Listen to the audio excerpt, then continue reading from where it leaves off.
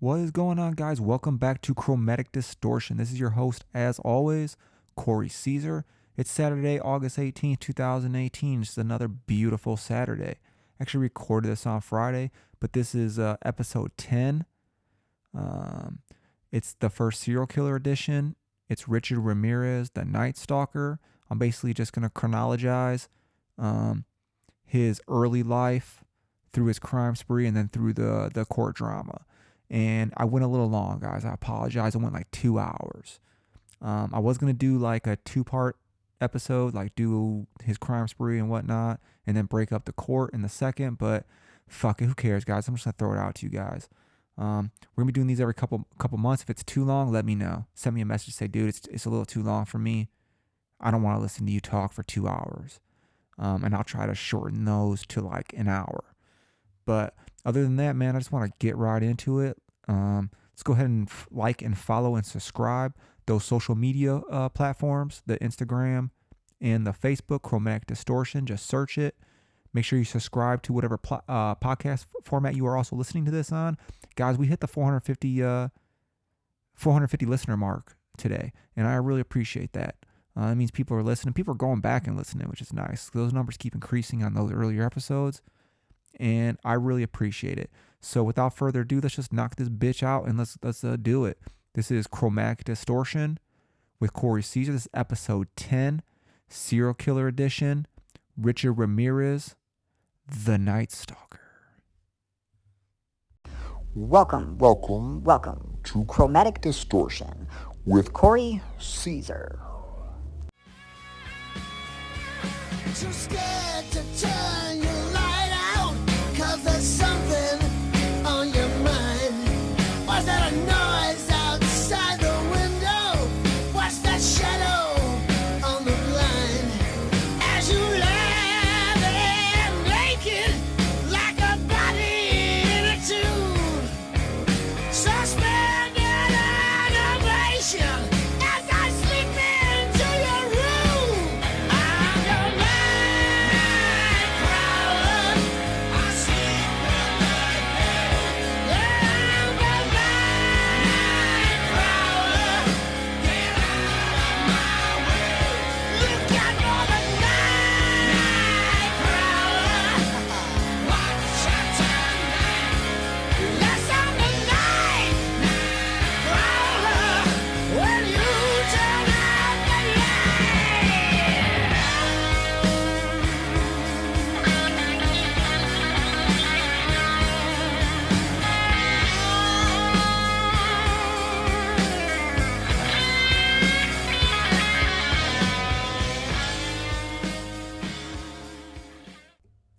To understand Richard Ramirez and his passion for the devil, we need to examine more than just his life.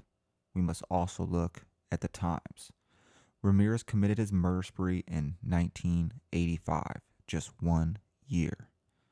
In the midst of the satanic panics that swept the country throughout the decade, if you didn't know, the 80s were crazy. Anxiety over Satanists and evil conspiracies mounted on a cultural scale, and narratives told by people in therapy about ritual abuse by secret satanic rings showed many common elements and no evidence, like the witch trials. Whole masses of people developed similar physical symptoms that were primarily emotional in origin, and the idea of ritual abuse was heavily promoted by journalists, therapists, physicians. Drug companies were throwing it out there, and whoever else might just find some stake in them. Serial killers too adopted these satanic robes.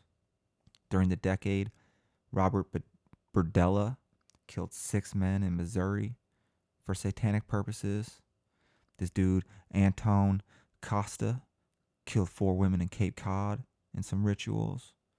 Thomas Creech, not to be confused with Saved by the Bell Screech, admitted to 47 satanic sacrifices. And Larry Eller buried 4 of his 23 victims under a barn marked with that inverted pentagram. Nurse Donald Harvey, that dude was suspected in deaths of 47 patients, admitted to a fascination with black magic. And Leonard Lake, who had teamed up with Charles Ng, who is actually on the short list for the next showcase here, Charles Ng, they committed a series of torture murders, and they was also affiliated with a coven of witches. One killer targeted homeless men, ringing his victims with a circle of salt. A teenager who wanted to follow the devil murdered his parents in their bed. Also during the 80s, a former associate of John Wayne Gacy, you may have heard of him, named Robin Gett. I think that's how you say his name. I'm not real sure on that guy, guys. Gecht. Inspired a group of 3 other men known as the Ripper Crew in killing an estimated 18 women. They would murder a victim, sever their left breast with a thin wire, clean it out to use for, wait for it, sexual gratification, and then cut it into pieces to eat. Craziness. They were worshiping Satan, and eating the flesh was a form of demonic communion, kind of like eating that cracker, drinking that wine, the blood in the body. The Night Stalker had the same devilish persuasion. He crept up in the night, dressed in black, and entered homes surreptitiously. Sometimes he removed the eyes of his victims as if for a ritual. He bludgeoned 2 elderly sisters and left satanic symbols on the thighs of one who died in the form of a pentagram. He also drew pentagrams on walls in lipstick. When he was arrested, Ramirez said he was a minion of Satan, sent to commit the Dark One's dirty work. He was born in El Paso, Texas in 1960, the youngest of 5 children. He was a quiet dude, according to his neighbors, with some hard-working parents, apparently. However, his father had that temper and liked to beat his kids, which was pretty big back then. The model of abuse in the form of a parent, can often be a bad start for a child, especially a boy watching his father. And possibly some abuse from a male teacher. And Richard had some role models who demonstrated how to use others for their own frustrated ends. And Richard Ramirez was afraid of his father, and he would leave home and actually hang out in a nearby cemetery, and would sometimes even spend the night. He apparently found peace among the dead, and may have been where he first developed his attraction to the macabre. This forensic psychologist, Dr. N.G. Barrell, pointed out that a means for getting over one's fear is to identify with what's frightening you. One way to do that is to become a frightening person yourself. More than one criminal has become the very thing that scared them, turning a victim into victimizer. Yet Ramirez would take this transformation another step. It would become more than just frightening people. He would want to mutilate them, degrade them, and radiate their fear in larger ripples at others. Ramirez also suffered from epileptic seizures.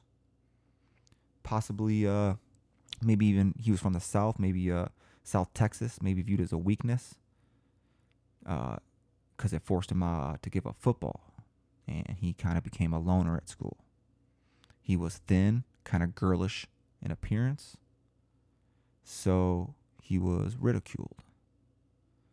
Yet he had ambitions to become famous. And sometimes that ambition for fame turns into ambition for being infamous.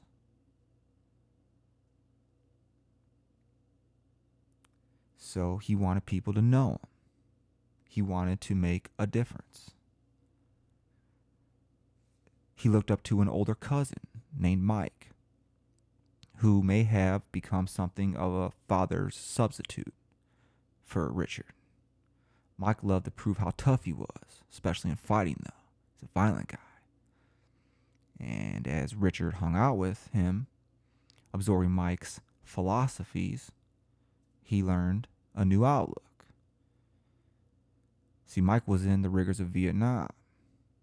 And when he returned, even more hardened and covered in tattoos, he became larger than life in Richard's eyes. Now, Richard's like 10, 11, 12, 13 at this time.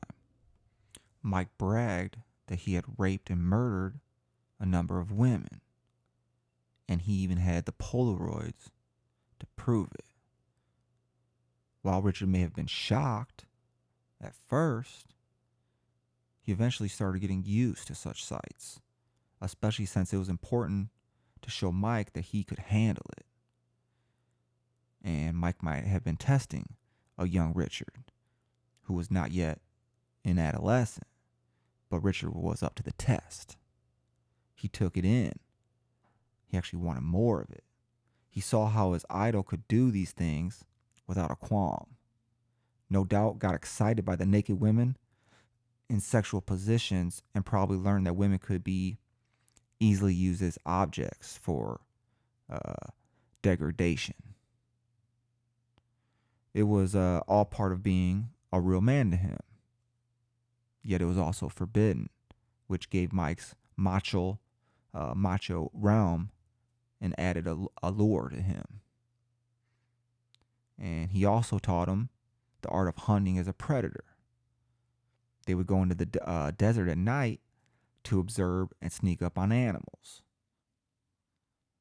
And then he would show them how to kill an animal with a knife or a gun. And they indulged in some bloody aspects of the sport, like mutilation of animals. As Richard got older, about 13, Mike became his role model, and whatever Mike did without fear, Richard wanted to do. And that set him up for one more incident that would prove everything that Mike had demonstrated thus far to Richard, that it was real. One day, Mike got in a fight with his wife, who wanted him to get a job because he wasn't working. He was just doing drugs with his little cousin, just hanging out, going hunting, mutilating them animals. And he decided to end her harassment.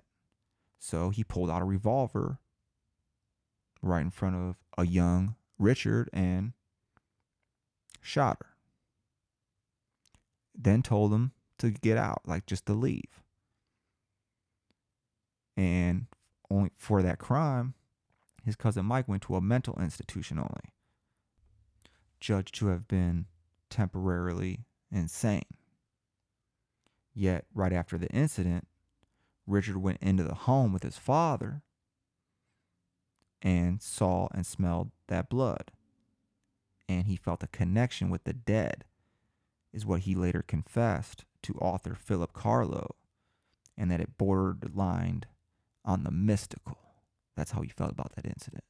That he felt a connection with it, and it borderlined on the mystical. Eventually, after this, Richard discovered the Church of Satan, and that seemed to draw all his threads of his temperament together in the right way. The themes of dominance, control, and power called to him, and did the idea of something sacred, even if it was evil.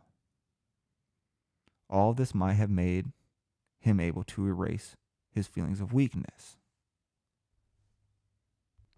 He often drew the 5-point pentagram, the symbol of the devil, on his own body, and even at his trial, which we'll get into, would shout, "Hail Satan," in open court. He was a big fan of rock bands who sang about Satanism. AC/DC's whose album Highway to Hell was Ramirez's absolute favorite. One song on that album, Nightcrawler, contains the lyrics, "Was that noise outside your window? Was that shadow on the blind? As you lie there naked like a body in a tomb? Suspended animation as I slip into your room." And that was his motto, as you'll find out. So then when he was 18, he moved to California. This is a few years after he saw his cousin's wife murdered. He had nothing much to do there, though, so he just stole cars and listened to music, more satanic music, and looked for whatever opportunities he could, whatever they may be. He would steal without compunction and just buy drugs. His diet was actually so rich in sugar that his teeth started to rot, which became one of his signatures also in his murders. And that made his breath foul and offensive. But that also fit in with this demonic personality he was intentionally cultivating. He still saw something that might make him significant. And he had perceived in the culture that was around him, as we talked about, is the 80s with the Satan worship. And he was not far from where teachers had been arrested in 1983 at the McMartin preschool and accused of a ring of Satanists corrupting children. And that people were afraid of Satan. He wanted to be scary. And to him, that probably meant that aligning himself with the Prince of Darkness would empower him in this unique way. And that people would, like I said, fear him. So he cultivated the trappings of Satanism that were popular during the 70s and 80s. The pentagrams, the black clothing, the demonic eyes, the stealthy ways, and a penchant for the night. He took his cues from the song Nightcrawler, which is those lyrics I just quoted to you in that song, noting how the person who made others afraid was a person in control. So he went on a little murder spree.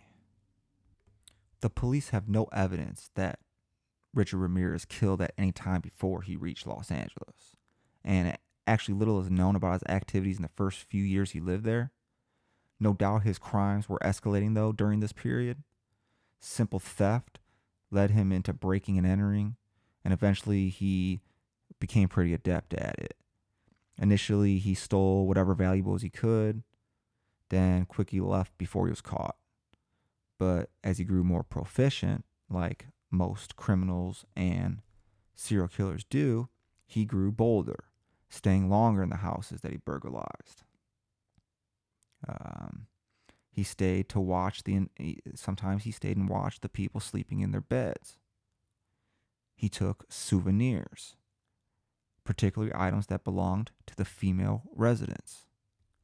Like his cousin Mike, he even took photographs that he could relish later. And this no doubt excited him and helped him develop the depraved fantasies that took over his thinking. Because he was a pervert. But eventually, he felt compelled to do more. The horrible scenes that ran through his mind, like a horror movie, on a continuous loop, weren't satisfying him anymore. They had to emerge from his mind and become a reality. And when he finally crossed that line and started to play out his fantasies, the Night Stalker was born. Whether by conscious decision or inevitable evolution, Ramirez began to insert himself into his depraved fantasies and actively participated in their reenactment for his own gratifications. His first known victim was a 79-year-old Glassell Park resident named Jeannie Vinkow. On June 28, 1984, she had apparently left a window open. Ramirez simply removed the screen and climbed in. Vinkow's son, who lived in the apartment over her ground floor apartment, discovered her body sprawled out on the bed. She had been stabbed repeatedly, and her throat was slashed so savagely she was nearly decapitated. The intruder also ransacked her apartment and took her valuables. Just a little thief, but got that first murder. And fingerprints were recovered from the windowsill, and the autopsy revealed this pervert did some sexual assault on a 79-year-old woman. The Night Stalker's fantasy had finally become a reality. And it would be 8 more months now, which is actually a long time in this guy's career, before he struck again. No doubt Richard Ramirez, like most budding serial killers, fed off the memory of his first victim, reliving that experience of rape and murder over and over again in his mind. But eventually the mental reenactment of that initial crime wouldn't be as satisfying as it once was. A new experience to replenish that fantasy needed to happen. And on March 17th, 1985, at 11:30, 20-year-old Angela Barrios was returning home from work. And she lived in like a condo. And she shared it with a roommate. And it was in Rosemead, which is like a little middle-class town northeast of Los Angeles. So she pulled her car up in the driveway and opened the garage and went in. As she got out of her car, though, she heard something behind her, and a dark figure suddenly rushed up to her. And this figure was in all black and a navy blue baseball cap. And he was holding a gun. He pointed the gun in her face and shot her. Angela collapsed on the concrete floor, alive. He stepped over her and went in the door that led to her condo. Angela laid perfectly still, playing dead. You want to hear some lucky ass shit? So, her keys were still in her hand. And she raised her hands instinctively when he shot her. And this bullet, like a movie, miraculously hit the keys, bruh, and ricocheted away. So even more lucky, she gets to her feet, right? And she started to run out of the garage when she heard another gunshot behind her. She kept running. But she ran into Homie as he was coming out the front door of the condo. And she tried to get away, but her legs, she was just kind of half shot. She stumbled back towards her car in the garage, and she thought, obviously, that he was going to just shoot her again. But instead of pursuing her, the man shoved a gun into his belt and just fled. Her roommate Dale Okazaki, age 34, wasn't so lucky. And Angela found her face down on the kitchen floor with blood everywhere on the walls, furniture, appliances, and she was shot in the forehead. And when the police got there, searched the crime scene, they found homie's baseball cap in the garage. So the first signs of sloppiness. What exactly happened inside the condominium is unknown. But for some reason, killing Dale Okazaki was not the experience that he had hoped for. Because incredibly, that same night, he struck again in a nearby Monterey Park.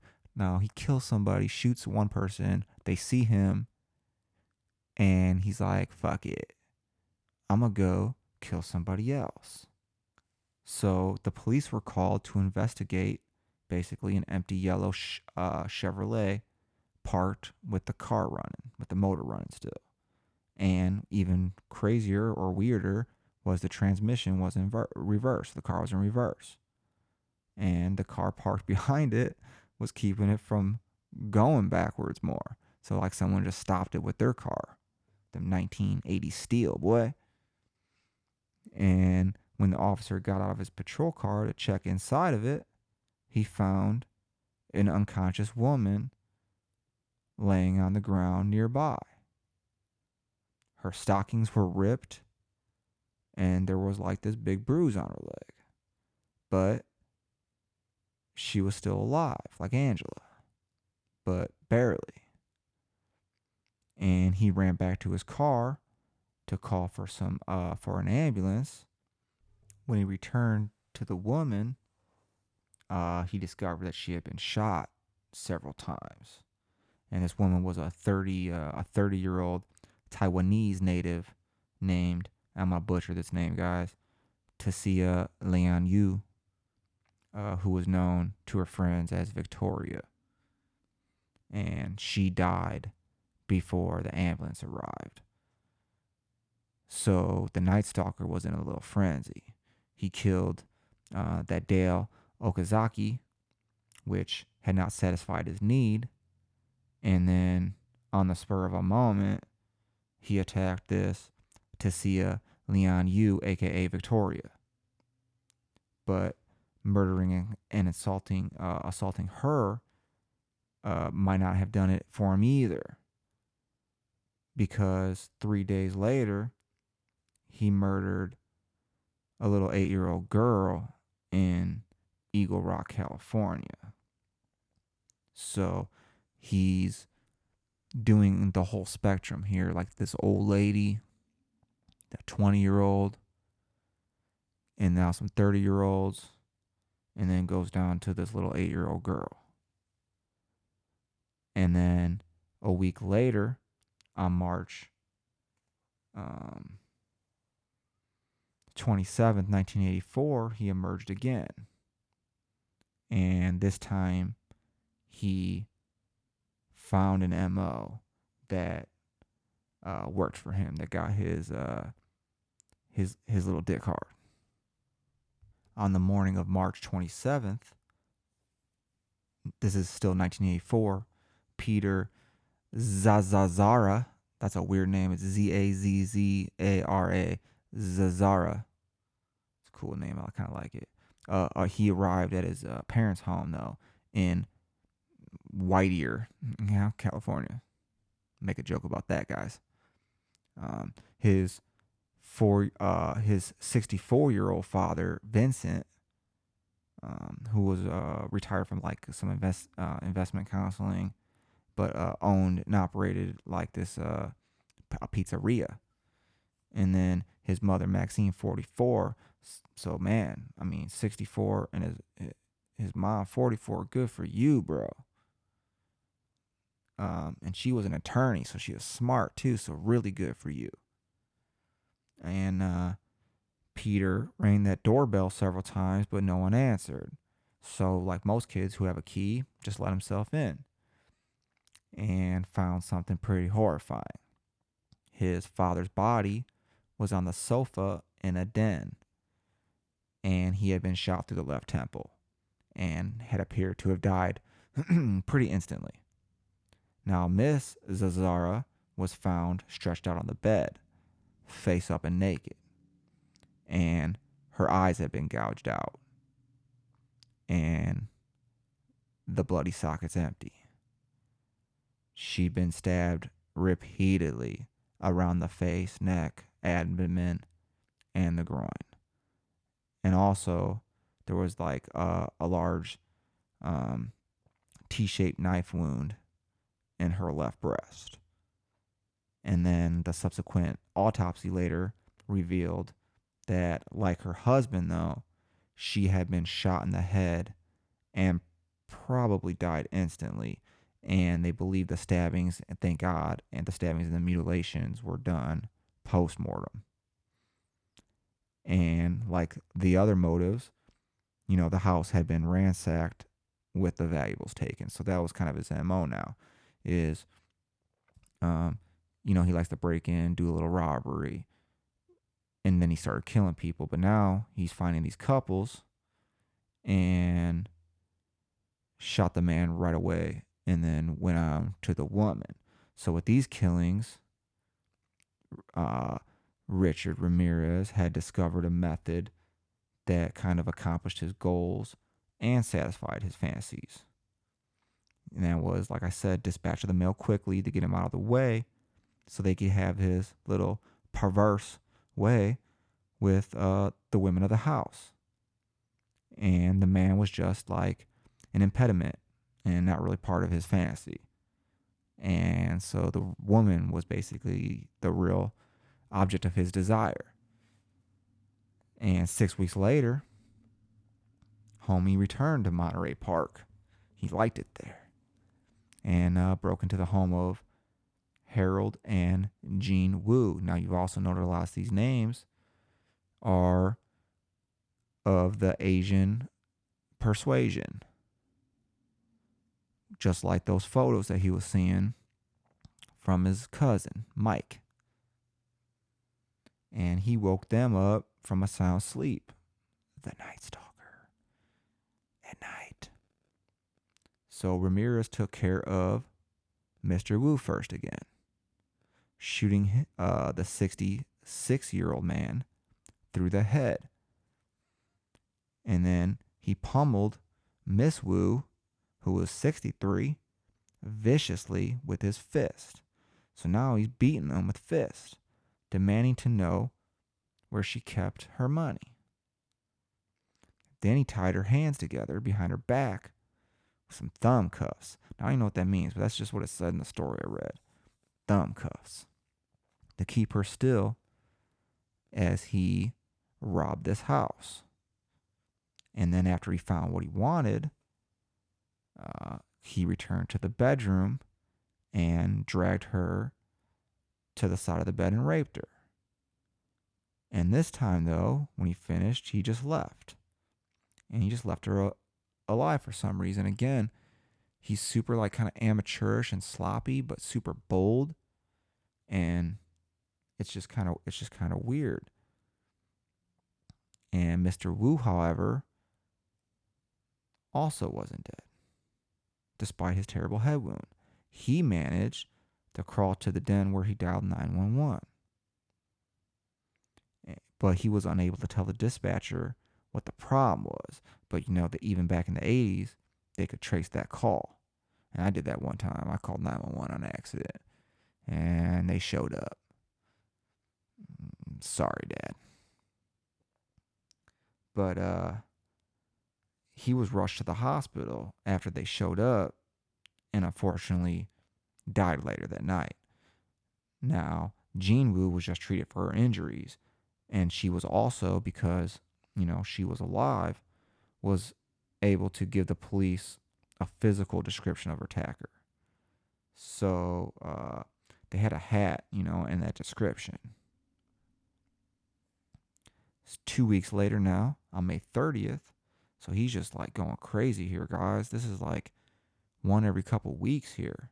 Sometimes like that one day, two in a day. Ruth Wilson, 41, was awakened in the middle of the night by a flashlight shining in her face. So he went from shooting him right away. Now he's waking him up. And he just snuck in silently. And this was taking place in Burbank. and then was holding that gun to her head. And he ordered her to get out of bed and go to her 12-year-old son's room. Now, Ramirez jumped on the boy's bed and put the gun to the child's head, warning Ruth not to make a sound. And as a sign of a little bit of decency, just handcuffed the boy and locked him in a closet. And told her, "Don't look at me. If you look at me again, I'll shoot you." So he didn't want to be looked at. And she just assumed he was a burglar. So she offered to give him her most valuable possession, which was this gold and diamond necklace. So she took him to the bedroom, to the dresser where she kept it, and just hoped that that would placate him. But it didn't. And after rummaging through the house, he ordered her to turn around and put her hands together. So here he goes again with the tying up. He tied her up with her hands behind her back with a pair of pantyhose. And then shoved her onto the bed, and raped her and sodomized her. And here's where those teeth came into effect. So his breath was so hot and foul as he lay on her that she nearly gagged. And that was that halitosis from that diet we talked about at the very beginning. And according to this dude, Clifford Lindecker, in a book he wrote, Night Stalker, Ruth told Ramirez that he must have had a very unhappy life to have done this to her. And this guy was like, "Well, you look pretty good for your age." So he was going to let her live, even though he had killed many others. So here he is admitting to some murders and just telling her he's going to let her live simply because she looks good for her age. And even when she complained about the pantyhose around her wrist being too tight and cut off her circulation, he even loosened them for her. And brought her a robe before taking her son out of the closet, and then just handcuffed them side by side and left. And when police later came to the scene after they got out, Ruth described her attacker, and she basically, so here's the second description, told them that it was just a tall Hispanic with long dark hair. Now these attacks continued, throwing the city of Los Angeles, into a state of panic. And one police official referred to the killer rapist as the Valley Intruder. But the newspapers dubbed him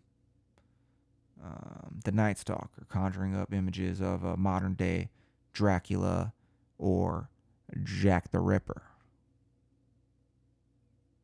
But Ramirez was just getting started. And I mean that. And in the spring of 1985, he was going through a little period of escalation. By the summer, homie was in full-blown rampage.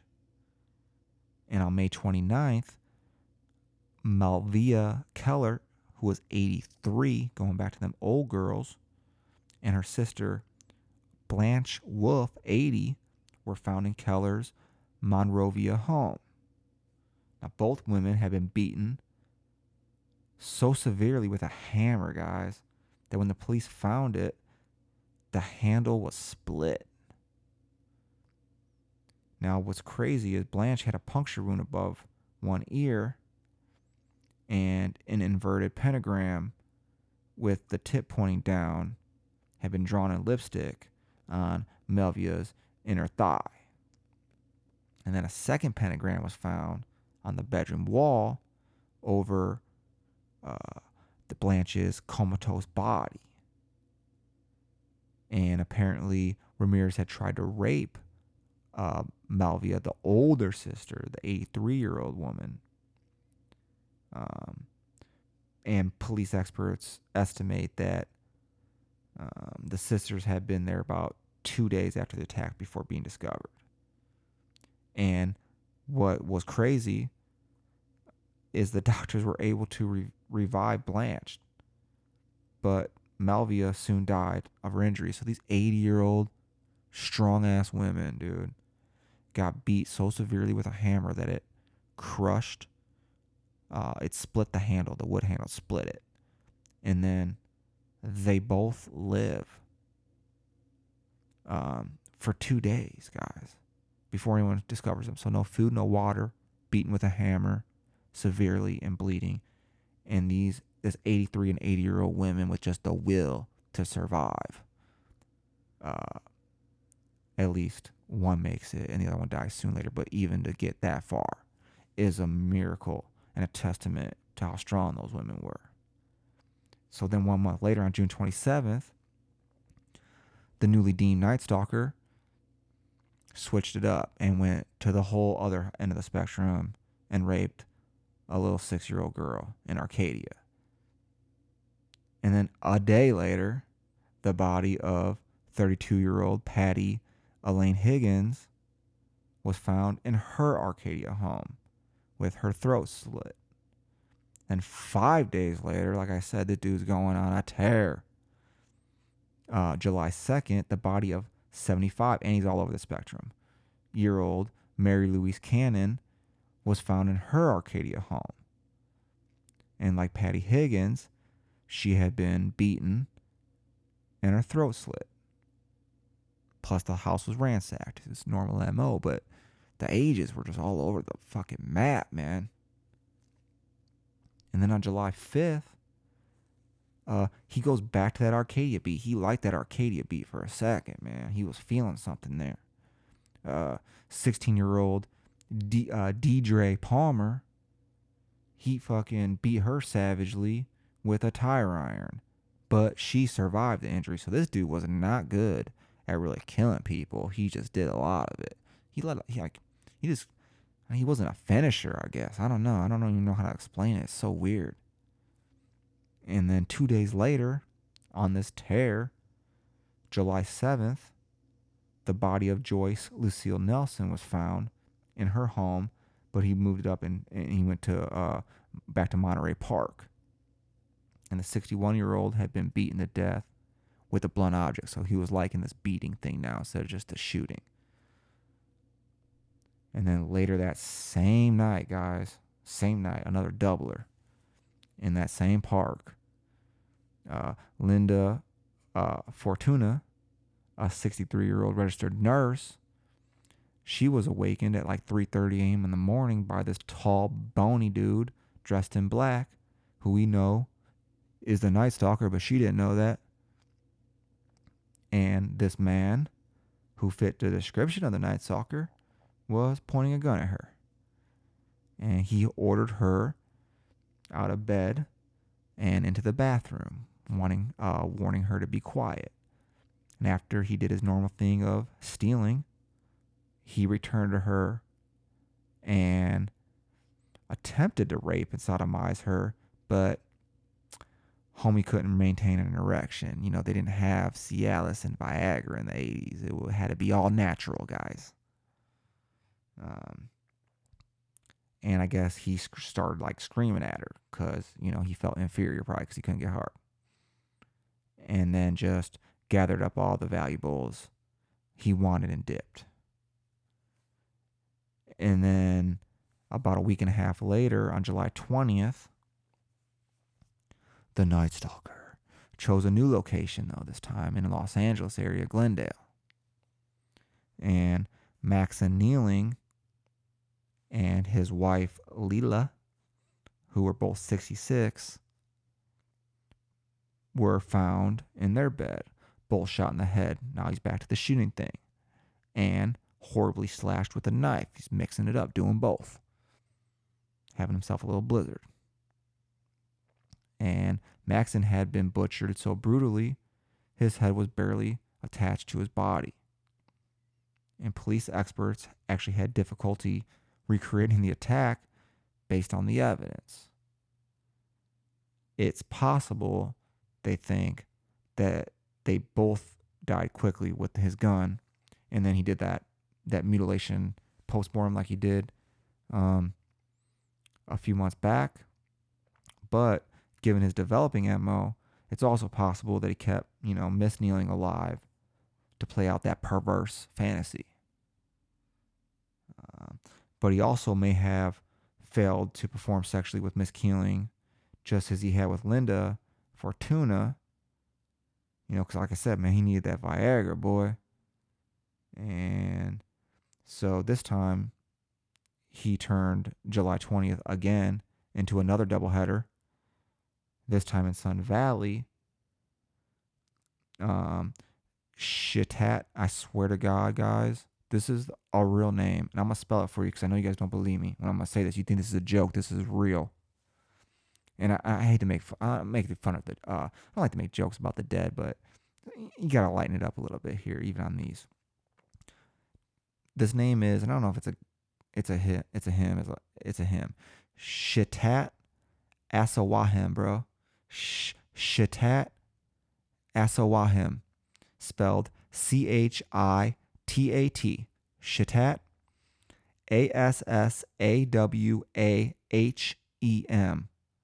Asawahim. Shitat Asawahim. That's my best pronunciation. I believe it's correct. I'm decent at pronouncing words. 32 was shot in his sleep.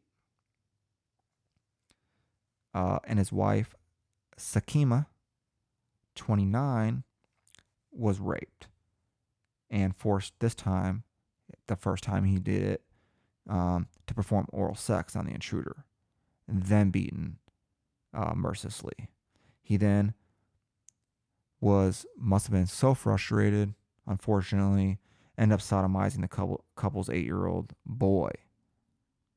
So this is the first opposite gender, I believe. And Ramirez tied Miss Asawahim in her bedroom and left. But they had threw $30,000 in cash and jewelry, so he got a little lick out of it. And then on August 6th, he targeted another couple, Christopher and Virginia Peterson. So he's back on this younger age because I don't think them older women were doing it for him too much anymore. And Christopher and Virginia Peterson were 38 and 27. So following his pattern, Ramirez broke into the Peterson Northridge bedroom and shot them both in the head. But again, they didn't die. And in fact, Mr. Peterson, this powerful fucking built Hulk truck driver, got out of the bed and chased this dude away, bro, despite having a bullet lodged in his brain. What a gangster. I want to meet that dude. I want to shake that dude's hand. And miraculously, both these people, the Petersons, survived. And two nights later, Ramirez lashed out once again. Back to back. Dude, just going. Guys, we're still in the same year here. You realize that? I've been talking for a minute. We're in the same year, 1985. This is still happening in 1985. All right. This time he's at in Diamond Bar, California. And that's not the name of a strip club, guys. That's a city, Diamond Bar, California. And this time, though, he had his way. Because remember, he got chased away by fucking Hulk. And this time, he targeted Ahmed Zia, 35. And he was shot in the head and killed while he slept. And once again, with the husband out of the way, Ramirez was free to play out his fantasy with Zia's wife, Sukai Zia, who was 28. And he did his thing again. He raped her, sodomized her. That seems to be his new MO here. And again, he was finding that he was liking that fellatio also. And so this was, like I said, Ramirez's MO, played out just the way he liked it. And the experts who were profiling him now believed that this was the way he would begin to attack again and again, probably adding just a little something more each time, which he has been doing. He's been progressing. He adds that one little tweak and a new perversion or a new twist on that old predilection, bro. And most likely, he would start increasing that physical brutality. And he started with just that little gunshot to the beatings. And at this time, Los Angeles County was terrified. And the Night Stalker's crimes were becoming more frequent. The cooling off periods were shortening. And, like we just mentioned, his rage was escalating. And there was little doubt that he would strike again.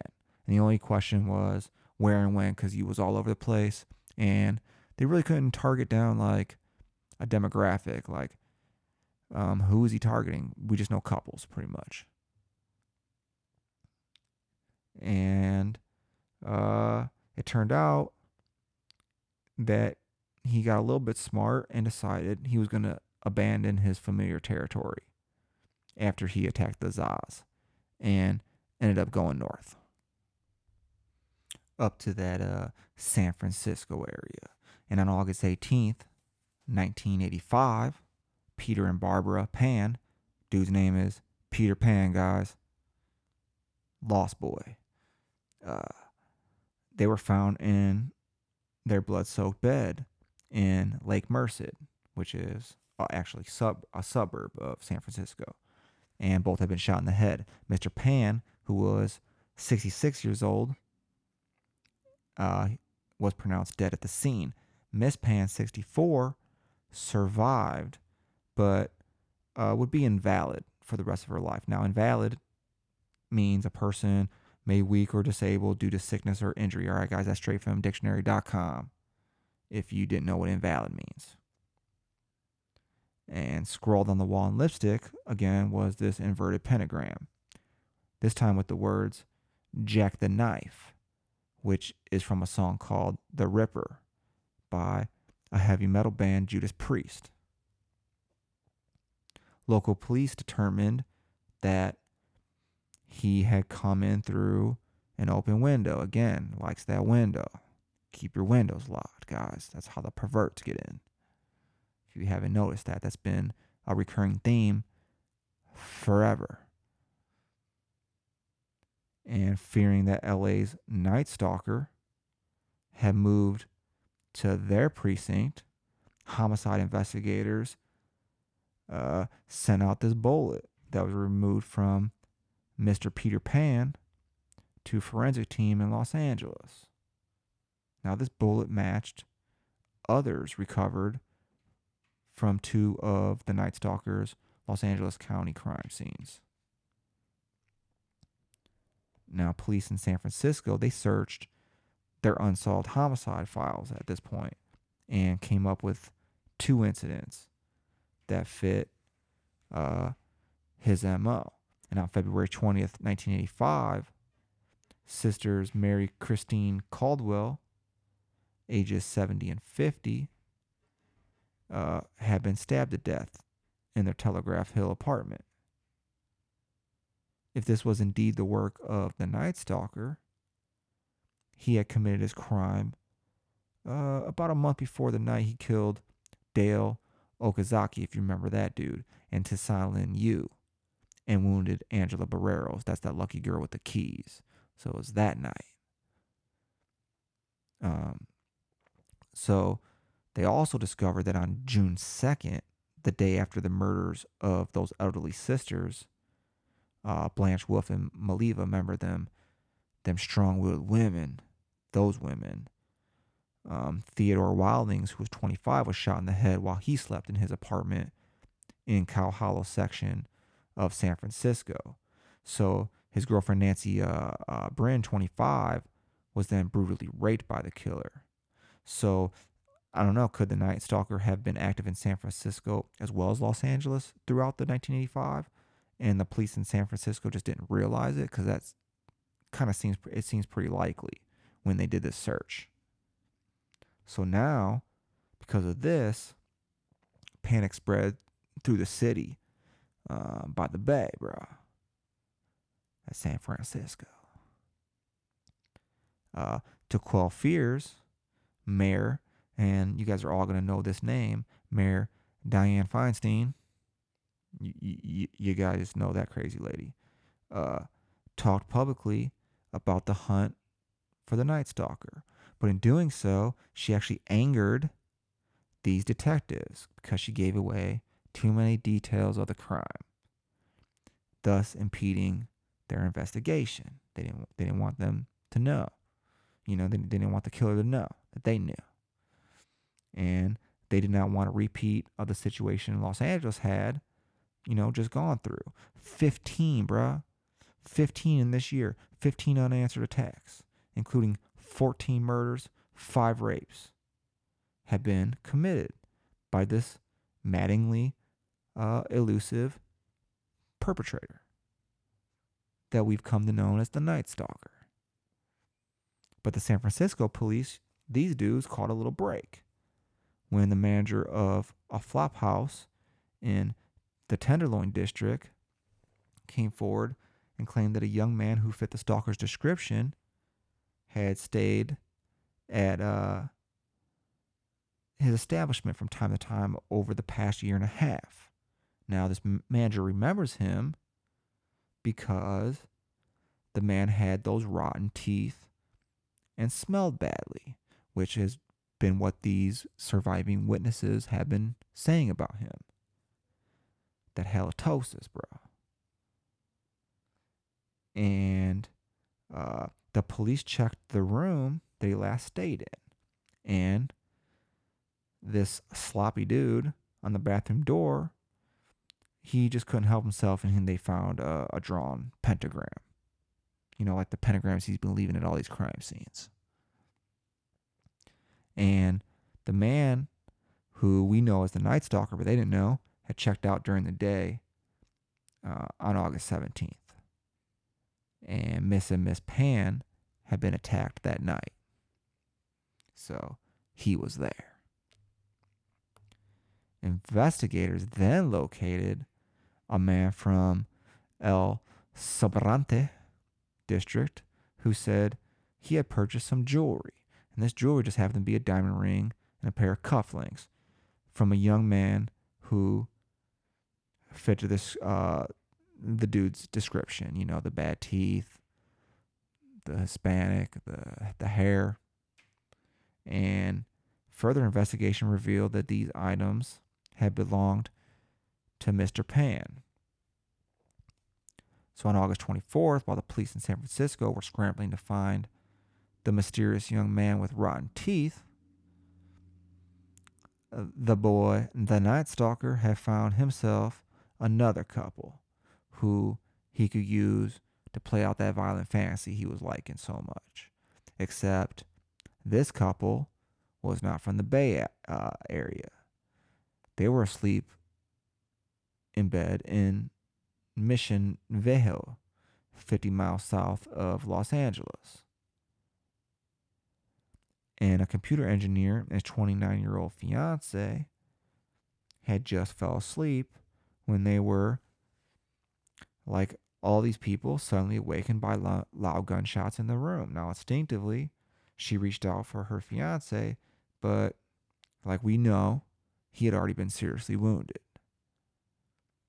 Now, Ramirez grabbed her by the hair and hauled her into another bedroom where he tied her ankles and wrists with some neckties.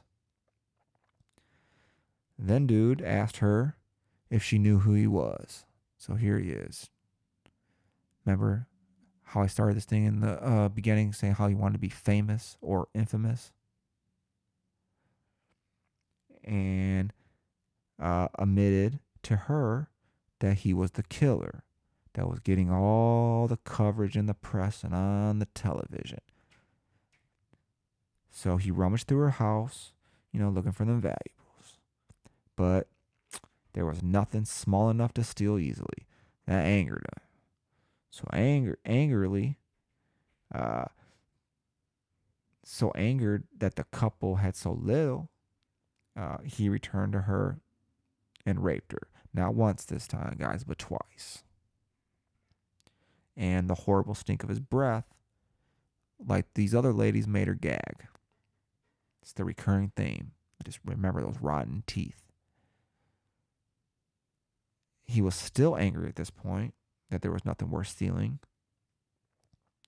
And afraid of what he might do next, she told him to go ahead and look in this drawer where she knew her fiance kept some money. He told her to swear to Satan. So she did. I mean, why wouldn't you? And he wanted her to swear to Satan that she was telling the truth. He found the money, and as he counted it, he mocked her a little bit, telling her that this was what she was worth. And it was what saved her, that little bit of money. But he wasn't through with her yet. Now he wanted her to swear her love for Satan. And he demanded it. And he ordered her to say it again and again. And he yanked her by the hair and made her kneel and back to that the thing he was liking, performed that oral sex on him. And when he was finished, he stepped back and stared at her. And she was still bound by the neckties. And she thought, because like all these other people, he was going to shoot her.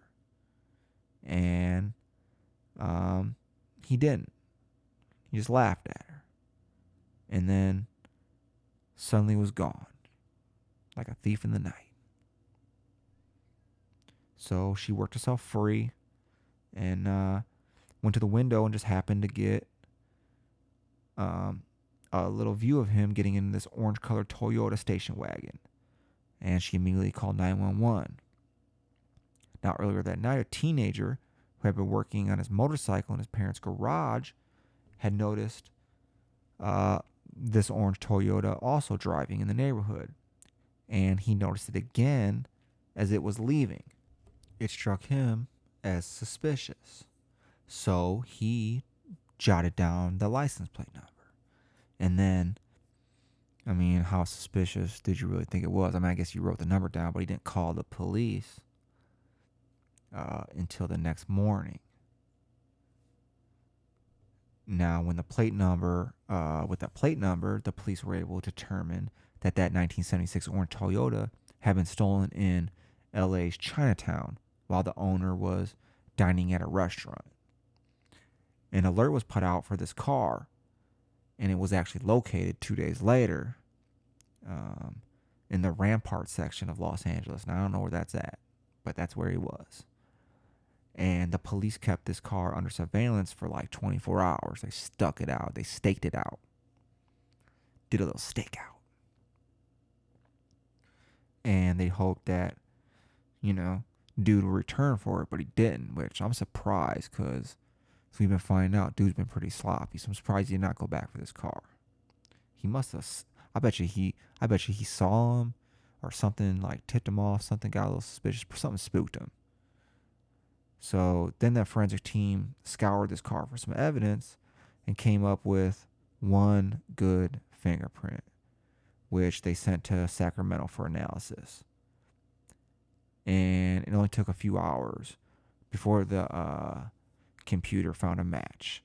And that print belonged to Ricardo Richard Leyva Ramirez, who we've come to know as the Night Stalker. Now, further analysis revealed that this print matched a print taken from a windowsill at, you guessed it, the Pan's house near San Francisco. And at long last, the police knew who their suspect was. Now they just had to find him before he struck again. So 7 days after the attack on that computer engineer and his fiance, where they found that car, where they saw him get in that car, he was on the prowl again, though, now for another vehicle he could steal.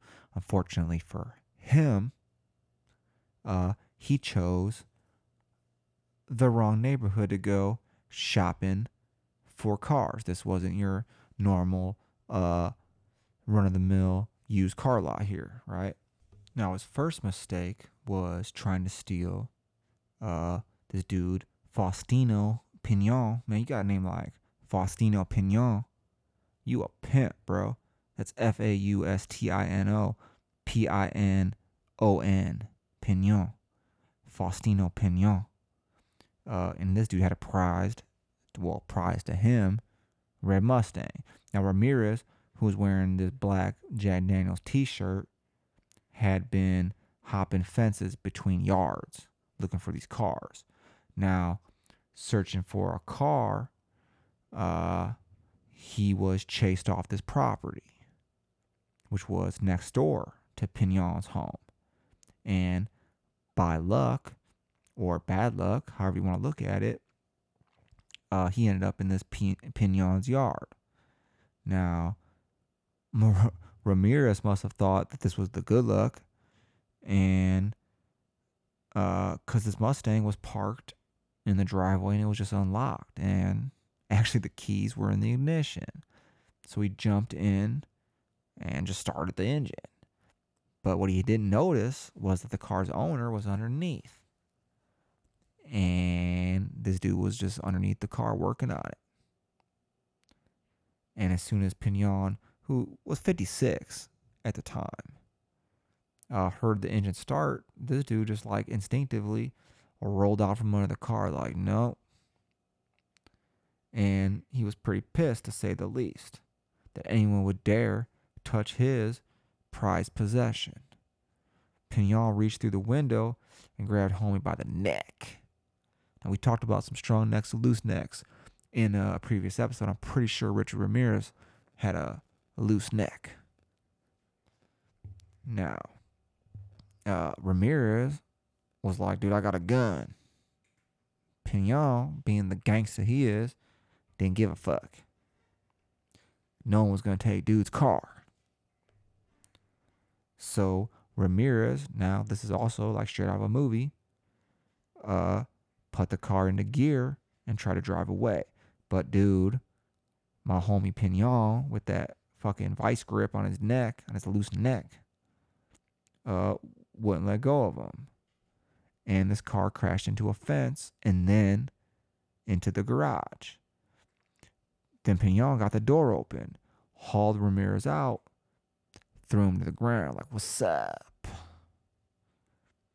Ramirez scrambled to his feet and jolted across the street. Just so happened, as this 28-year-old Angelina De La Torres was getting into her Ford Granada. Google Ford Granada.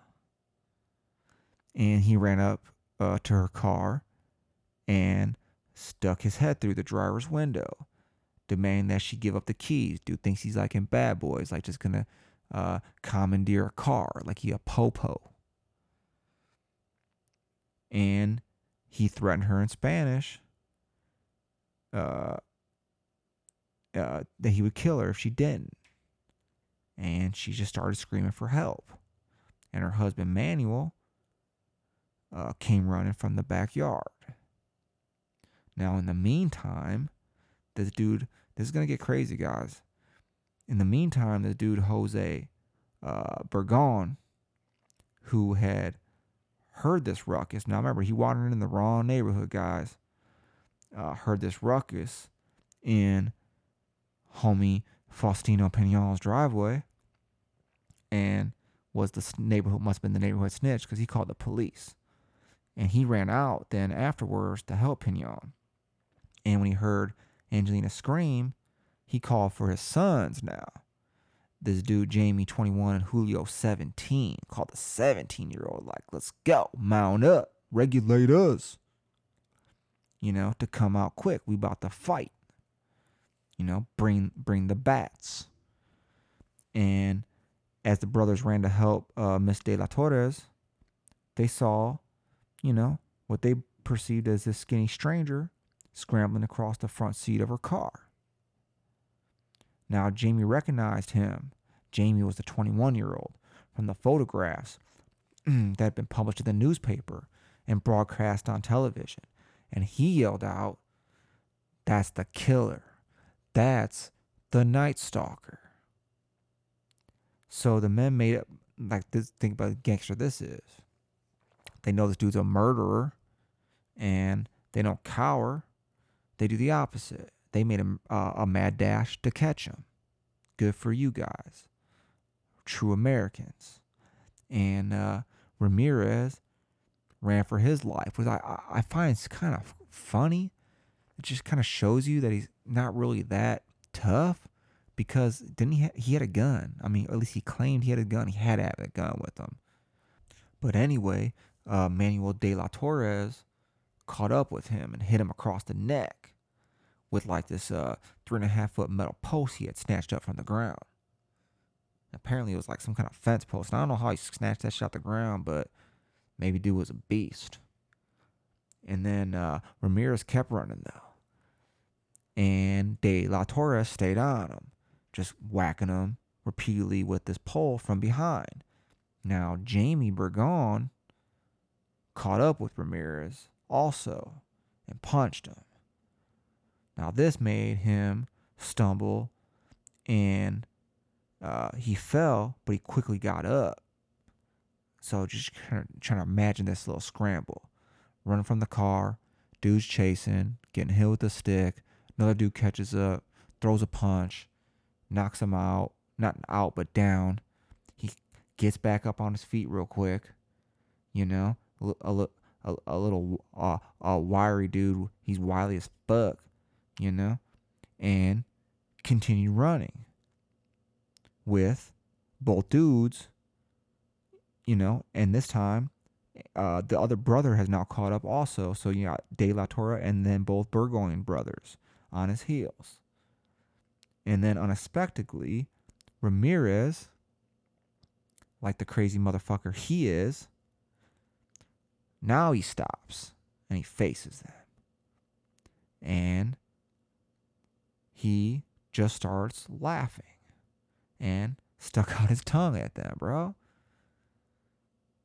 He was playing the part of the madman. I think he thought that was going to scare them away. But these pursuers were only taken back for a slight moment. Then they're like, fuck this dude. And they lunged at him. And homie took off again. And the chase is on. Now finally, about a block away from where this all began, I think dude's running in circles here, De La Torre swung hard and connected on his head. And this time, the Night Stalker collapsed to the ground. And Jamie and Jose Burgon closed in on him and just held him down and beat him a little bit until the police arrived. Now, one day after Richard Ramirez's face was made public, it was only one day, guys, he was already in custody and behind bars. But this show was just getting started. Upon his arrest, who, guys, remember, he was only 26. Ramirez was only 26 at this point, man. His frontal cortex wasn't even fully developed yet, or just becoming fully developed. He was charged with 14 murders and 31 other felonies related to that 1 year. Crazy. 1 year, 1985 murder, rape, and robbery spree. Now, he also had a 15th murder in San Francisco, which hung over his head. And he also had a potential for a trial in Orange County for rape and attempted murder. Now, earlier in the case, 2 public defenders were appointed, but he disliked them. Now, another defense attorney came and went before the Ramirez family, retained these dudes, Daniel and Arturo Hernandez. Now, they're not related. They just got the same last name. And these dudes have never tried a death penalty case, but had worked together on a few homicide cases. Now, their presentation wasn't helped much when, at the arraignment in October 1985, our boy Ramirez flashed that pentagram drawn on the palm of his hand as he shouted, "Hail Satan." Now, apparently this kind of behavior raised anxiety levels. Remember, because we talked about how people were scared in the 80s about witchcraft and Satanism. It was a thing. As crazy as that may sound to you younger guys. So, also on occasion, why those anxiety levels rose, they had some bad electrical, and the courtroom lights suddenly went out. And the deputies were so scared that they drew their pistols, bruh, and told everyone to hit the floor. And then they dragged Ramirez out the courtroom, almost like they thought he had some kind of like satanic magical powers and shut these lights off, and he was going to make his little great escape. So his lawyers, they began this long list of pretrial motions by filing for, obviously the normal shit, change of venue, insisting that the adverse publicity in Los Angeles County had infected the entire community, and hence the jury pool, and they said that he could not receive a fair trial because many middle-class people in the area, already had this image embedded in their consciousness of the Night Stalker breaking into their homes. And in fact, they threw out a survey, man, and it indicated that 93% of 300 people, that's a good percentage, polled, had heard about Ramirez, and not only that, they believed that he was guilty. So on January 10th, though, 1987, Judge Dion Morrow said that given the substantial pool of potential jurors in the county, it's a big county, he did not believe that the argument was sound. And I think he said this is the largest community of any court system in the country. So Ramirez was then led in chains from the courtroom as he grinned at his growing coterie of female supporters. So these women were now throwing themselves at him like a little sex slave, bro. They liked him for some reason. Women are crazy, man. And some of these women believed in his innocence. Others just thought he was cute. Now, this is with his rotted ass teeth, guys. A murderer, a rapist of old women, of young children. This is proof you ladies have these crazy ass hard-ons for these bad boys. And it's no matter the flaw. You got them hard clits for these dudes for some reason. But that's another podcast. So in another hearing, Judge Elva Soper granted a request for a gag order on both sides. Now we're already in May, and a trial date was set for the end of September, and that ended up proving being highly optimistic. This case was going to spread into other states and even Mexico, seeking witnesses and evidence.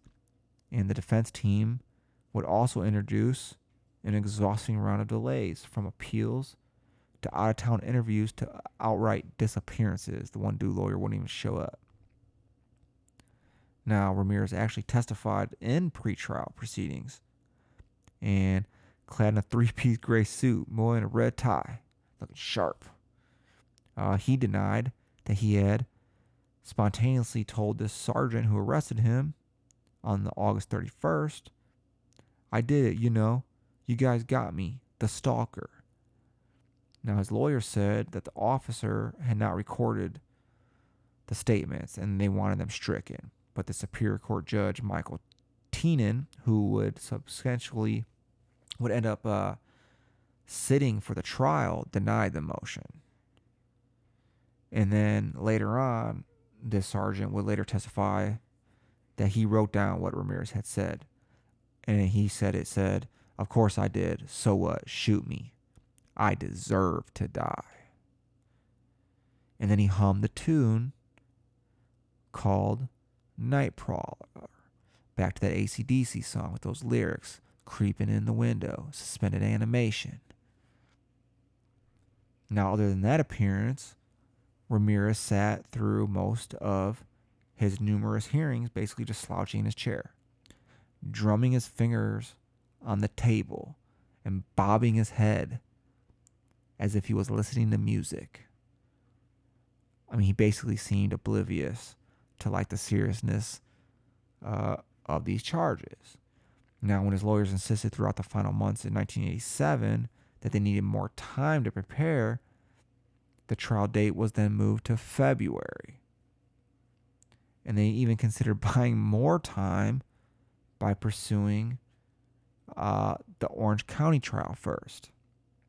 So in November, to avoid an extra trial, they just basically were like, fuck it, dude, one murder and one felony count dismissed.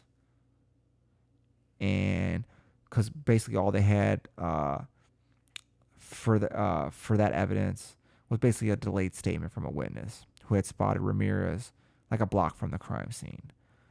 Then Judge Teenan also said that he would not allow Ramirez to leave the county, which meant that he couldn't be arraigned in Orange County anyway. So the defense attorneys now needed another ploy.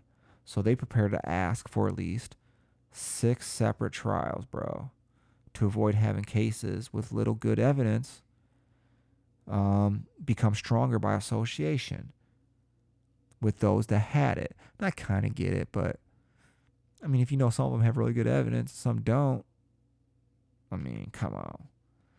So now we're already in January, guys.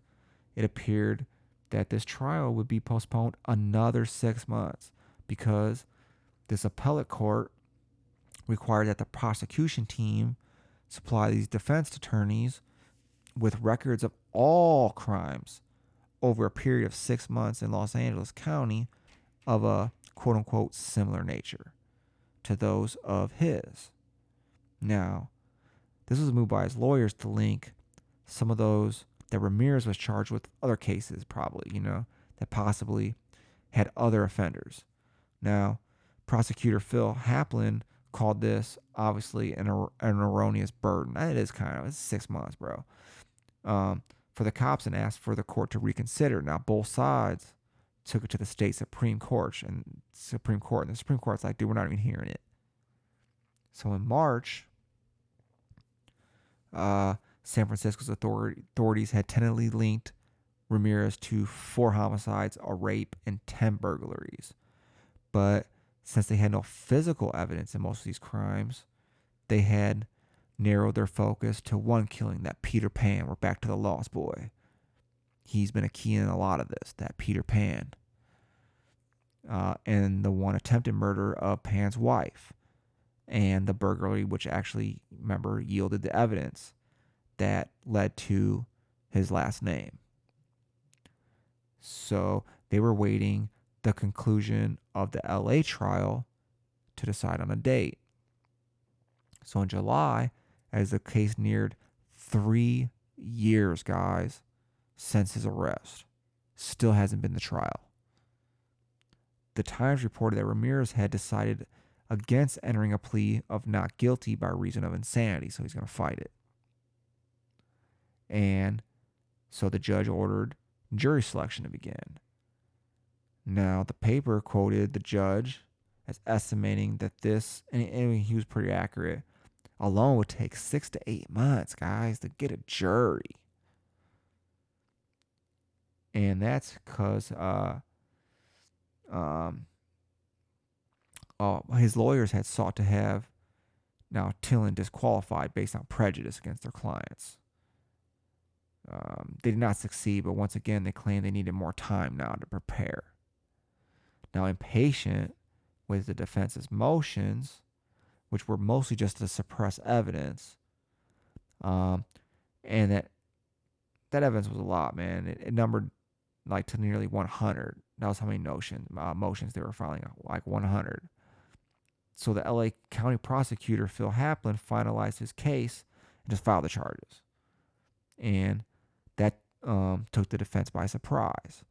He claimed he had nearly 1,000 potential witnesses, the prosecution, 1,000 potential witnesses, and hundreds of thousands of pages of statements, reports, and photographs. He admitted that this would be one of the most complicated criminal cases he had seen, and he projected a 2-year period for the trial. So now we're talking 6 to 8 months on jury selection, and then a 2-year trial. He's already been 3 years, guys, since his arrest. And thus far, the case had already cost over $1 million. And not only it's been so long, one of them witnesses already died. Just like I'm old, guys. I can't wait 6 years. I was 89. So, in true defense fashion, they asked for yet another extension. But this time, it was just time to begin. They had enough, man. So on July 21st, 1988, that jury selection finally began. And at the same time, ironically, in Orange County, the jury was also being selected for another serial killer trial of Randy Kraft, accused of killing 16 young men. Now, Judge Teenan decided that they would need 12 jurors and 12 alternates, all of whom had to be impartial. And listen to this, crazy, because of how long this was going to take, all of who had to be willing and able to serve for up to 2 years. Could you imagine getting called into jury duty in their life? Probably going to be holding you from your life for 2 years, guys. 2 years. I'd be like, I'm out, man. I'd use any excuse. I got diabetes, got glaucoma, can't hear in my left ear, masturbated too much, I'm half blind. I mean, it's just crazy. 2 years. So, not only that, carpenters were hired to enlarge the jury box, because he figured in order to get those 12 and 12, that they would have to interview probably about 2,000 people. And it turned out they needed to interview about 1,600 to get themselves 12 jurors and some alternates. Now, this dude, Alan Yochelson, Yochelson, Yochelson, joined Hapland for the prosecution team. And throughout the selection, Hapland and Daniel Hernandez, which was one of the Hernandez lawyers, traded so many insults that the judge told them to take their macho posturing into the boxing ring, bro. They're going to Holyfield Tyson it. He's like, just duke it out. He called them both unprofessional. That's the mockery this trial is turning into. And he also just assigned a public defender, the dude Ray Clark, to assist Daniel Hernandez, since that other Hernandez, Arturo, remember I told you, wouldn't even just show up, because he seemed inclined just not to be there at times. Like, fuck it, taking the day off today, guys, going to the beach. So also, the defense had yet to disclose their strategy, and they still had numerous appeals pending, particularly one which was asking to overturn the decision by the judge who had refused to remove Tynan from the case. They want him gone. And Ramirez, often choosing, like he did his murders, in that all-black garb, he also began, and this is crazy because the 80s, they don't let you do this shit no more, guys. This is unique. They don't let you just wear what you want anymore. He began to don sunglasses as part of his mysterious persona, but he kept that shaggy hair throughout, just kind of reinforcing his rebellious reputation.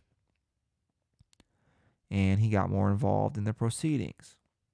On August 3rd, the LA Times reported that this jail employee had overheard a plan by Ramirez to shoot and kill the prosecutor with a gun, that someone was going to slip him in the courtroom. Man, we going Bonnie and Clyde here, bro. Like, give me that gun, dude. So, because again, this is the 80s, and they didn't have this back then, a metal detector was installed outside the courtroom, and even the lawyers were searched. And Ramirez seemed a little bit surprised, and no gun was ever found, though. So I think it was, he might have just been just saying it, just say it, or the jailer dude didn't know what the fuck he was talking about. Now, so finally, you guys, after several months of jury selection, we got that 12 with alternates. And then one juror right off the bat gets dismissed for making racially biased statements about the death penalty. Now, I don't know what that means, but I can kind of guess, but I'm not going to say it. So in January 1989, a state appeals court just so happens to find that Daniel Hernandez, that unprofessional guy, deficient in presenting another client in an earlier murder trial. Now, reportedly, this Hernandez dude wasn't even surprised by the decision. That just tells you how fucking trash he thinks of himself, trashy lawyer. And he also had this record for seeking delays for medical conditions caused by stress. Dude can't handle his job. No one really knew why the family had hired such an inexperienced attorney.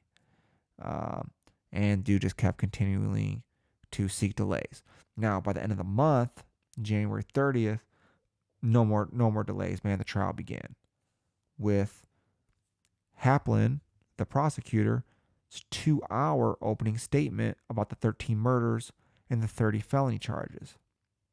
Now, he intended to introduce at least 400 exhibits of evidence against Richard Ramirez, including fingerprints, ballistic evidence, and shoe impressions, one of which had been on the face of one of his victims, put that foot on him.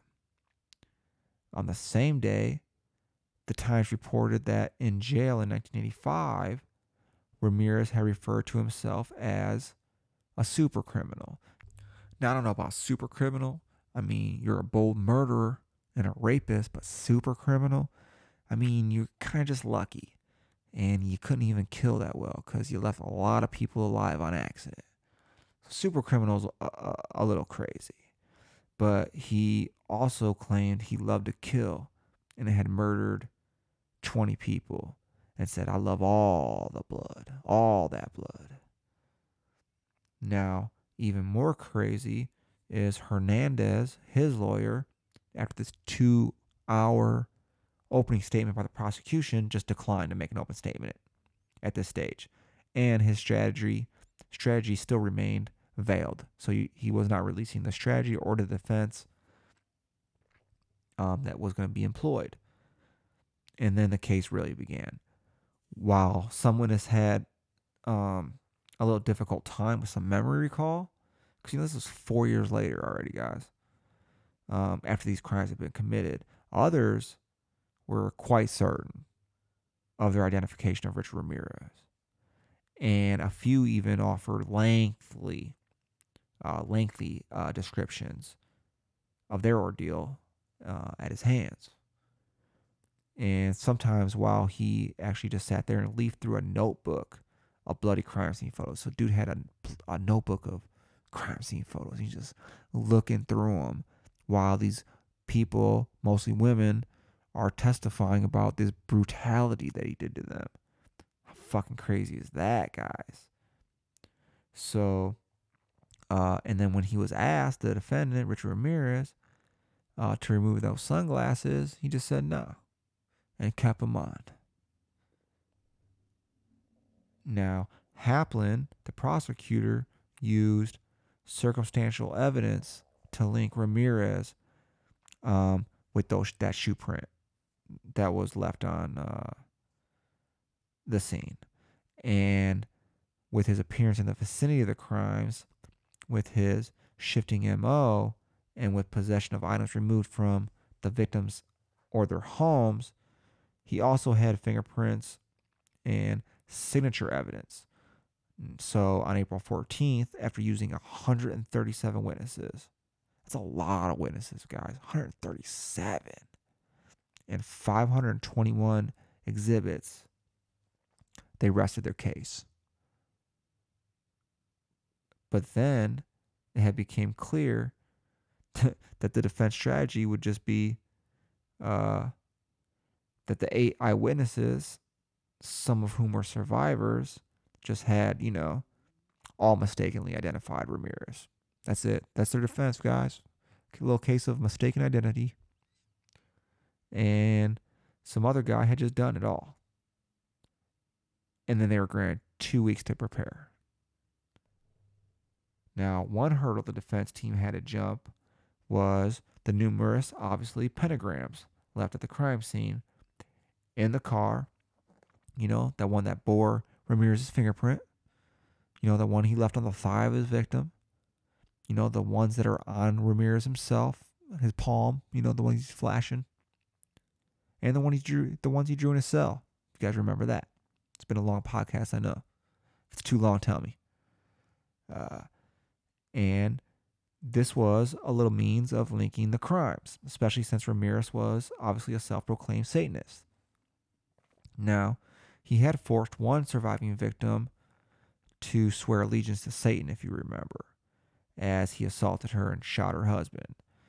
Besides the fingerprints and impressive evidence from Avia's shoe, the impression evidence from Avia's shoe, which was allegedly worn by him, though they couldn't find them, ballistics evidence showed the use of 4 different guns, one of which was traced to a man who said he had gotten it from Ramirez. So that's what the defense is trying to do here. They're trying to say, look, I get it's a pentagram and he has them, but and we know he owned these shoes, but you didn't find the shoes.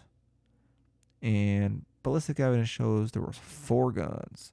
One wasn't even in his possession. Someone else owned it, but the dude claimed it came from homie. So I get it. It's decent, I guess. So the defense actually began their case 3 weeks later. And on May 9th, and this was in part because on May 2nd, one of the prosecution's witnesses was ordered to retestify. Now, that may sound like crazy because he had admitted to withholding some information while under oath, as he had described jewelry and consumer items linked to victims that he received from Ramirez. But it wasn't that bad because Haplin himself, who was the prosecutor, had actually was the one who uncovered the deception and said it was not damaging to their case. So he brought it up and was like, let's just get back on the stand, basically, before they find it and then try to make it look like you're trying to hide it, right? So that's makes pretty much pretty good sense. Now, so on May 4th, the Times ran a piece about Ramirez's state of mind, saying he was kind of gloomy and distraught, and that he just didn't want to put on a defense because that's what it was seeming like. Now, the lawyers told the judge that this actually was a possibility, although they had advised him otherwise. Tynan, the judge, granted a recess. Here's another delay, so they could talk further with their client. And then ultimately, it was decided to go on with the trial. And they brought in themselves 38 witnesses. Now, the defense team essentially claimed that the prosecution's evidence was inconclusive or defective. So they didn't have much of a defense here. And they took note of the fact that there were many fingerprints at the crime scenes that remained unidentified, and that hairs and blood samples were found that not belong to the victims or Ramirez. And in the surprise move, they had Ramirez's father take the stand and say that Richard had been in El Paso, Texas. So here's a little monkey wrench. For 8 days, starting around May 24th, 1985. Now, a rape victim had placed him in her home on Memorial Day. And another attack, which had ended in a murder, had also occurred between that May 29th and June 1st. So the defense attorneys also found testimony to the effect that police officers had covertly alerted witnesses to Ramirez's position in the lineup after his arrest. So they're starting to build a little bit of momentum here in this trial. The psychologist Elizabeth Loftus, an expert in eyewitness testimony from the University of Washington, testified that stress of assault may have affected the witness's ability to accurately recall details. She also pointed out that, like errors are more likely when the attacker and victim are of different races. I guess that's scientifically proven. I don't really know. She also pointed out that that she conceded, basically, I guess, under cross-examination, that those victims who had more than just like that fleeting exposure, just that little pass by to Ramirez were more likely to be accurate. So that's kind of a win for the prosecution, probably, and to the jurors, if I had to guess.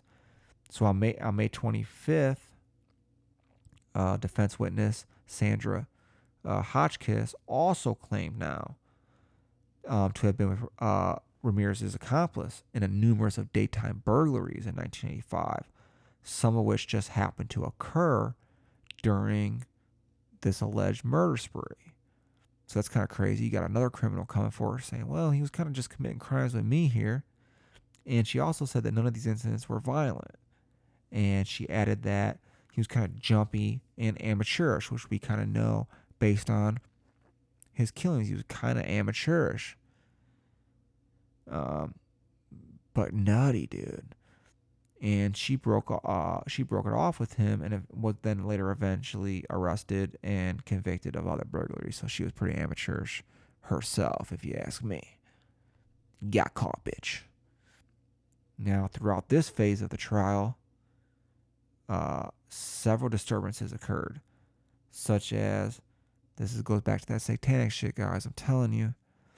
Charts falling off the easels. Homie Daniel Hernandez just perspiring profusely. I guess it was out of control. And then evidence was being erroneously representative. The newspapers even pointed out that not once had the defense attorneys claimed their client was even innocent. And Hernandez actually commented in the paper that they merely wanted to prove that the prosecution's case was faulty. It's one of those, you just hope that the jury says, well, I guess the prosecution sucked a little bit, so maybe there's that reasonable doubt. That's all they had. Now, rebuttal witnesses for the prosecution ended up, they were contradicting the testimony of Ramirez's father by showing that Ramirez was in fact in Los Angeles, and he was actually having some dental work on those dirty ass teeth. And that would just happen to be the same time his father said he was in El Paso. And he used an alias for this when he was getting this dental work, but a comparison of Ramirez's teeth to these charts left no doubt. And this newspaper reporter, David Hancock, also contradicted the alibi by indicating that he had actually interviewed his dad in August of 1985, right after they knew who he was, at which time he claimed he had not seen his son in at least 2 years. So there was some contradiction. Then his lawyer was allowed to actually, because of this though, his lawyer was allowed to, here's another delay, fly to Texas to seek out more witnesses who might have seen Ramirez. At least at this point, this jury was allowed to go on vacation until July 10th. Now, his lawyer found 2 witnesses, but the prosecution made the point that if he had gone by plane, Ramirez could have still made it back in time to commit both attacks. One survivor actually had identified a piece of jewelry at hers that had admittedly been found by police in his El Paso home of Ramirez's sister, yet relatives of the woman murdered in May 1985 had photos of appliances from her home that had been in Ramirez's possession. So in closing arguments that lasted for 13 days from July 12th to the 25th, each side emphasized the weakness in the other side's case and the strength in its own. Haplin pointed out that Hernandez had raised issues that he never really substantiated. Throwing them at the jury is more, just mere diversions. And then when he was finished, Ramirez turned to the courtroom and smirked. He just looked at people and just smiled. Now, the judge then took 2 days to instruct the jury, letting them know that a handgun was missing from the evidence inventory. So they lost a handgun here, guys. How do you fucking lose a handgun in evidence, guys? Come on. But they had a photograph of it. So now, after nearly a year, the jury finally started deliberations on July 26th with 8,000 pages of trial transcripts and 655 exhibits to consider. Now, it gets a little crazy here still, because what's not crazy about this story? Within a week, one juror who kept falling asleep was replaced. How do you fall asleep, keep falling asleep? I think she just didn't want to make that decision, guys. And then on August 14th, this girl, Phyllis Singletary, didn't arrive. So the judge summoned the jury and told them, obviously, they couldn't continue without her. And the court went on recess. Now, the crazy thing is, the papers reported that Miss Singletary had been shot to death in her apartment. And this news passed through the jury. And 8 remaining alternates, like wildfire. Boy, could you imagine? They thought for sure. And obviously, they could not help but wonder if Ramirez had managed this somehow from his prison cell, and if he might do something similar to one of them, to another one of them, or all of them. I mean, he certainly had plenty of these black-clad groupies. He had all these women, guys. He got married after the fact here. Came to court. They came to court each day to show their support. And it was like Charles Manson cultish, from 1969. Now, Judge Teenan called them into court the next day and told them that Miss Singletary had been shot by an abusive boyfriend. He assured them the incident was unrelated to the case. So an alternate was chosen to replace her. Although this alternate was so overcome with fear, dude, she couldn't even walk to her place. And even more news was forthcoming. Now, Miss Singletary's boyfriend used the same weapon, which he killed her, to commit suicide in a hotel. He left behind a written confession. And they had been arguing, apparently, over the Ramirez case. And he had become enraged by her disapproval of Ramirez's lawyers, because, remember, they're trash. Now, the defense team took this and tried to get that to be used for a mistrial, which obviously the prosecution opposed.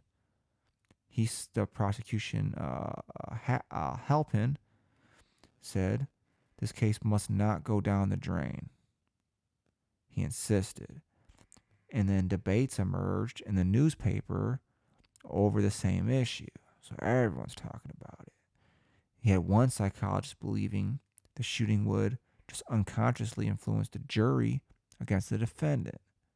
However, the jury foreman, where's his degree from, assured the judge that they could continue, because why wouldn't they? They want to go home, guys. They've been here 2 years. They've been here a year. It's been a year. My bad.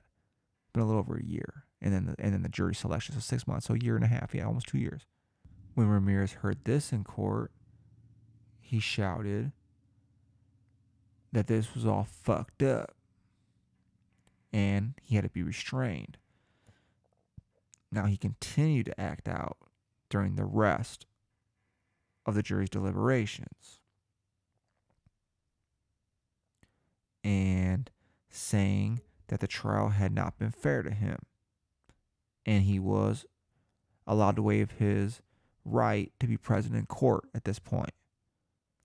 So whenever brief hearings were needed, the proceedings were actually just piped into his holding cell, so he didn't even go back to court.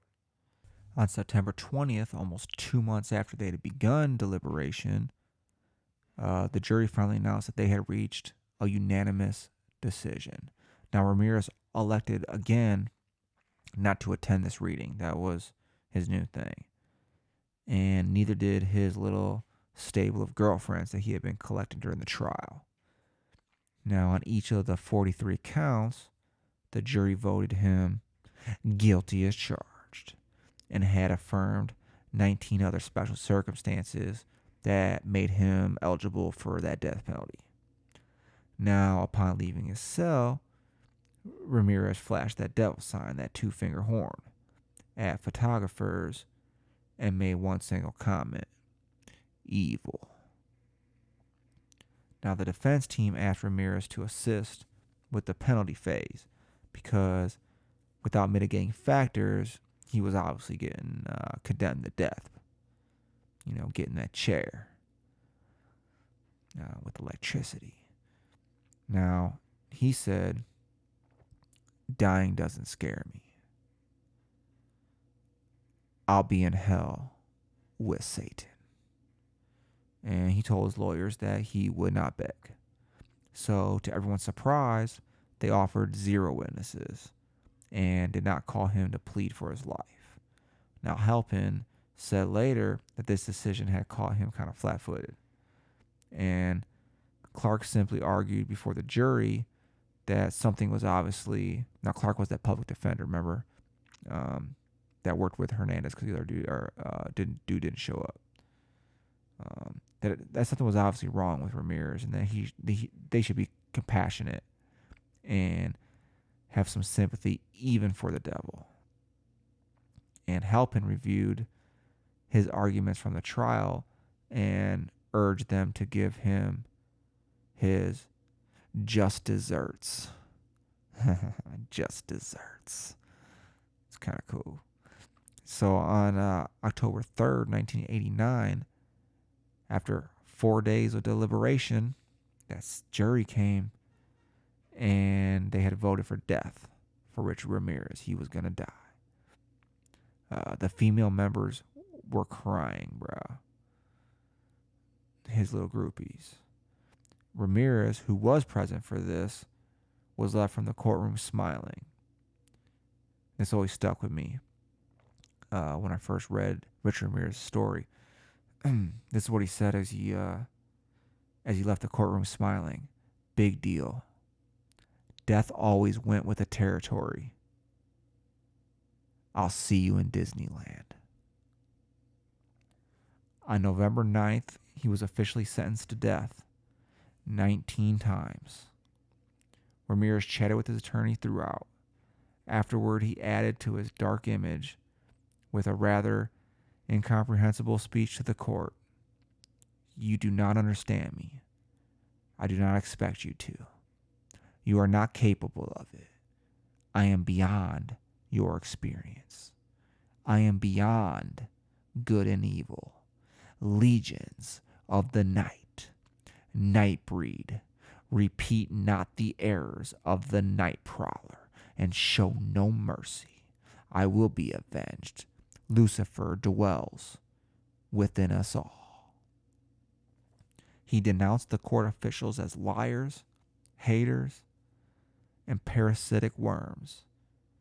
He said that he had been misunderstood, and he was led away to eventually join the 262 inmates already on death row in San Quentin, including that freeway killer Randy Kraft, who was just sentenced a month before.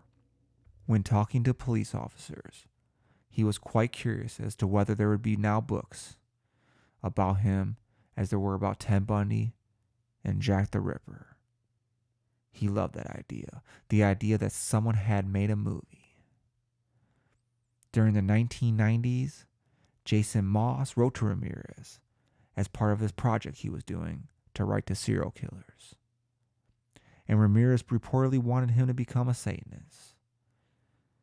Since Ramirez's belief seemed fundamental to his desire to be notorious and unique, it's kind of difficult to know to what degree he was sincerely devoted to Satan.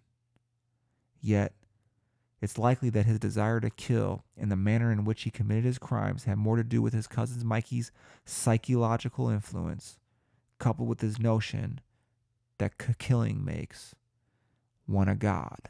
Of all the serial killers who have plagued the modern world, the Night Stalker was perhaps the most sensational in the way he committed his crimes. He was a living nightmare, a boogeyman who invaded bedrooms and tore innocent people from their dreams. His method was worthy of a Hollywood horror movie. He was a killer tailor-made for his prime hunting ground, Los Angeles. I won't come back in here again. You understand that? This trial is a joke. The issue of When the events on the file patients eat parasites. Before, and the fact remains that what is. You don't understand me. You are not expected to. You are not capable of it. I am beyond your experience. I am beyond good and evil. Legions of the night breed. Repeat not the errors of Nightcrawler and show no mercy. I will be avenged. Lucifer dwells within us all. That's it. Big deal. That's always went with the territory. I'll see you in Disneyland. All right, guys, that's going to be all for episode 10. I appreciate you guys listening. It was very long. I apologize for that. It was like 2 hours. I had it like almost 3 hours. I recorded it last night. I cut out about an hour. I know some of you guys are probably like, what happened to Richard Ramirez? We don't even know if he died or not. You didn't even touch on that. I apologize. I know I didn't. But just real quick, he died on June 7th, 2013 in jail on death row. He spent 23 years there. He did not die from the chair. He died from B-cell lymphoma. So he spent 23 years on death row, didn't die. Go ahead and just Google his jail career because it's pretty interesting. He did some interviews, said some pretty cool things. If you listen this far, I teased that Night Prowler song by AC/DC at the very beginning of this episode. I'm going to go ahead and play the whole song for you guys at the end of this. So go ahead and listen to that if you want. It's a pretty good song. You know, it has a lot to do with his mentality and how he grew up. So, we referenced it a lot in this episode. Other than that, man, tell your friends to like and subscribe on Chromatic Distortion. Just tell them that, hey, you know this dude who does this podcast, and it's not that good, but it's a little funny, and every once in a while I laugh. So go ahead and check it out. We got 450 listeners. Let's make it 500 tomorrow. So without any further ado, fuck it. Let's end this bitch and listen to that song. This is Corey Caesar with Chromatic Distortion, episode 10, Serial Killer Edition, Richard Ramirez, The Night Stalker. You have just witnessed the lyrical stylistics of Chromatic Distortion.